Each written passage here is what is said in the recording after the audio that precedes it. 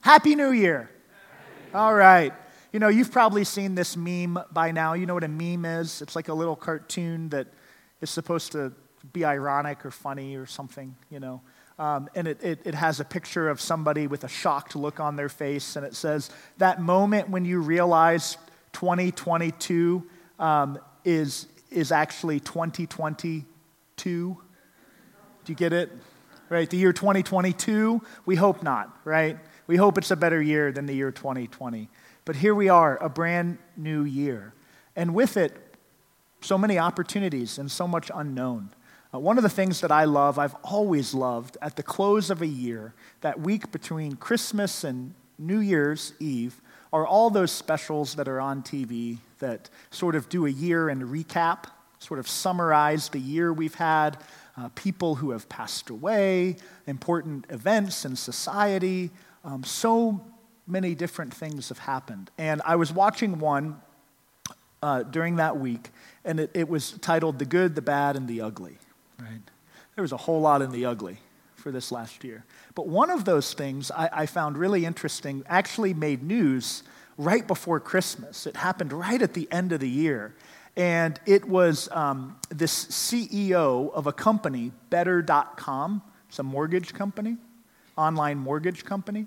They categorized what he did at the end of the year with his employees as ugly.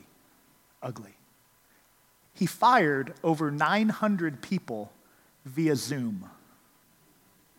Have you heard about this? A CEO of a massive mortgage company had 900 people on the Zoom call, and he let all of them know that they no longer had jobs on Zoom. Some messages should be delivered in person. Am I right? The Dear John letter, maybe getting broken up with via mail or text message. Not appropriate. Some messages need delivered in person, eye to eye, face to face. I think we're keenly aware of the ways that technology has advanced in the last 2 years to serve our world, to make advancements. We're able to stay in touch with family and friends when it wasn't safe to be in the same room with them. Last Christmas, so many families gathered around a Zoom screen, and they stayed in touch. But there's this longing inside of us, right, to be with our loved ones.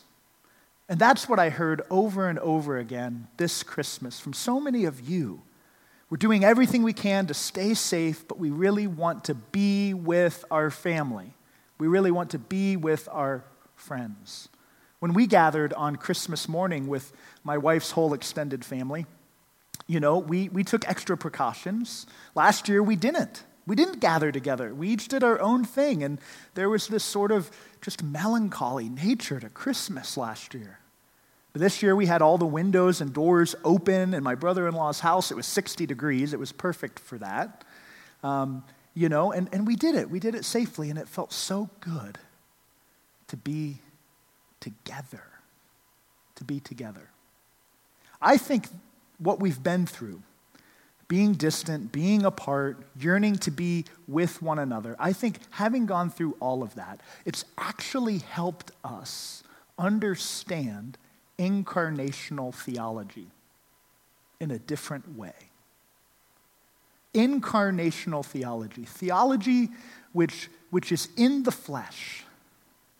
Here in John's gospel, we're told that the Christ came into the world and lived among God's people. The Greek word here for lived is skinu, which literally translates God pitched God's tent. So you think of the Old Testament, and you think of how often people pitched a tent. They were putting down roots. They were going to live among God's people. Well, in John's gospel, we're told that God decided to make a home here on earth. God would live among God's people, would experience our pain, would experience our joys, would know our suffering. God decided at Christmas to draw close, to be with, to be enfleshed, just like we are. And I think having gone through all of these distancing measures and not being able to be close, it's made us keenly aware that life is meant to be lived in an incarnational way. That we are hardwired to be with the people we love, to be near human community, not across a screen or via a text message, but in person. And I think that's been one of the things that's been so painful for so many people. Is that it hasn't always been safe to do that. We second guess whether we should or we shouldn't get together with friends or family. But having gone through all of this, I do think that our hearts are made aware that we are meant to be incarnational people. And as we head into this new year, that's my prayer, is that we would all find ways, safely, appropriately, but to be incarnational people. People who draw close in proximity to those who are hurting, those who are yearning, those who need community. There's a lot of loneliness in our world right now. Those specials that I was watching on television also made it keenly aware that depression, anxiety, and reports of being chronically lonely have skyrocketed over the last couple of years. And it's no surprise. We are hardwired for one another. We need one another. And I think that God understands that. My heart absolutely broke yesterday.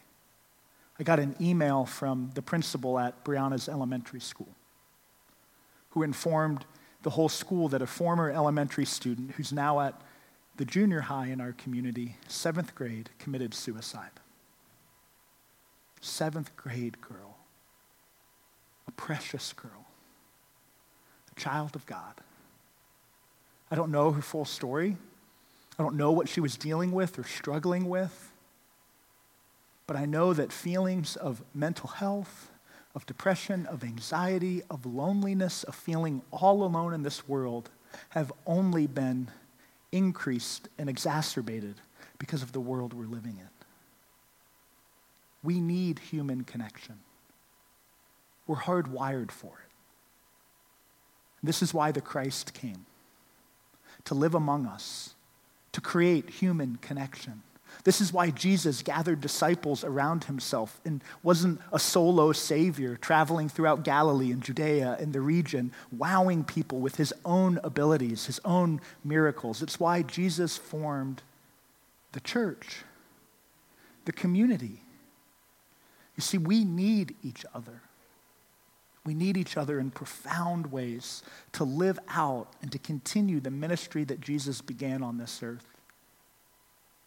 To carry one another's burdens, to bind up the brokenhearted, to draw close to those who are suffering and in need. This is a simple sermon today. It's actually an encouragement.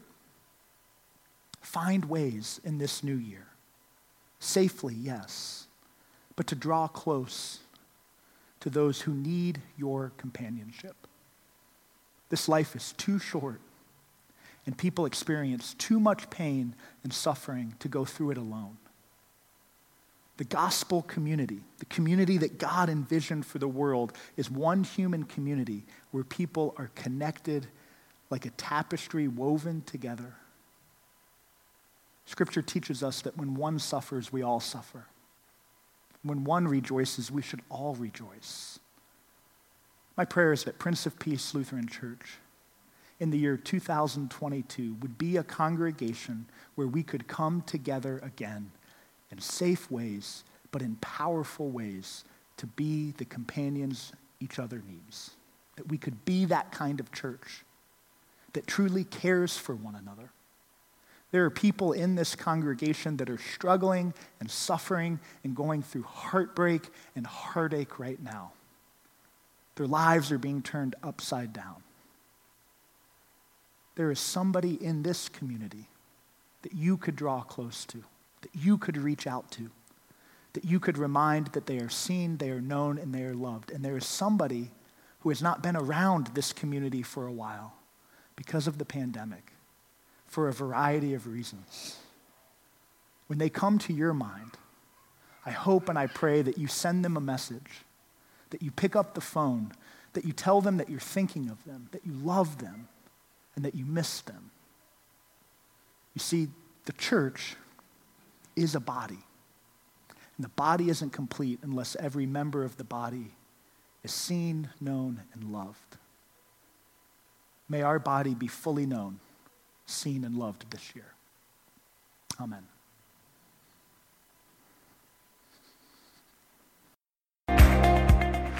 Thanks for tuning in to the Prince of Peace podcast. I hope that today's message has brought comfort and inspiration to your life.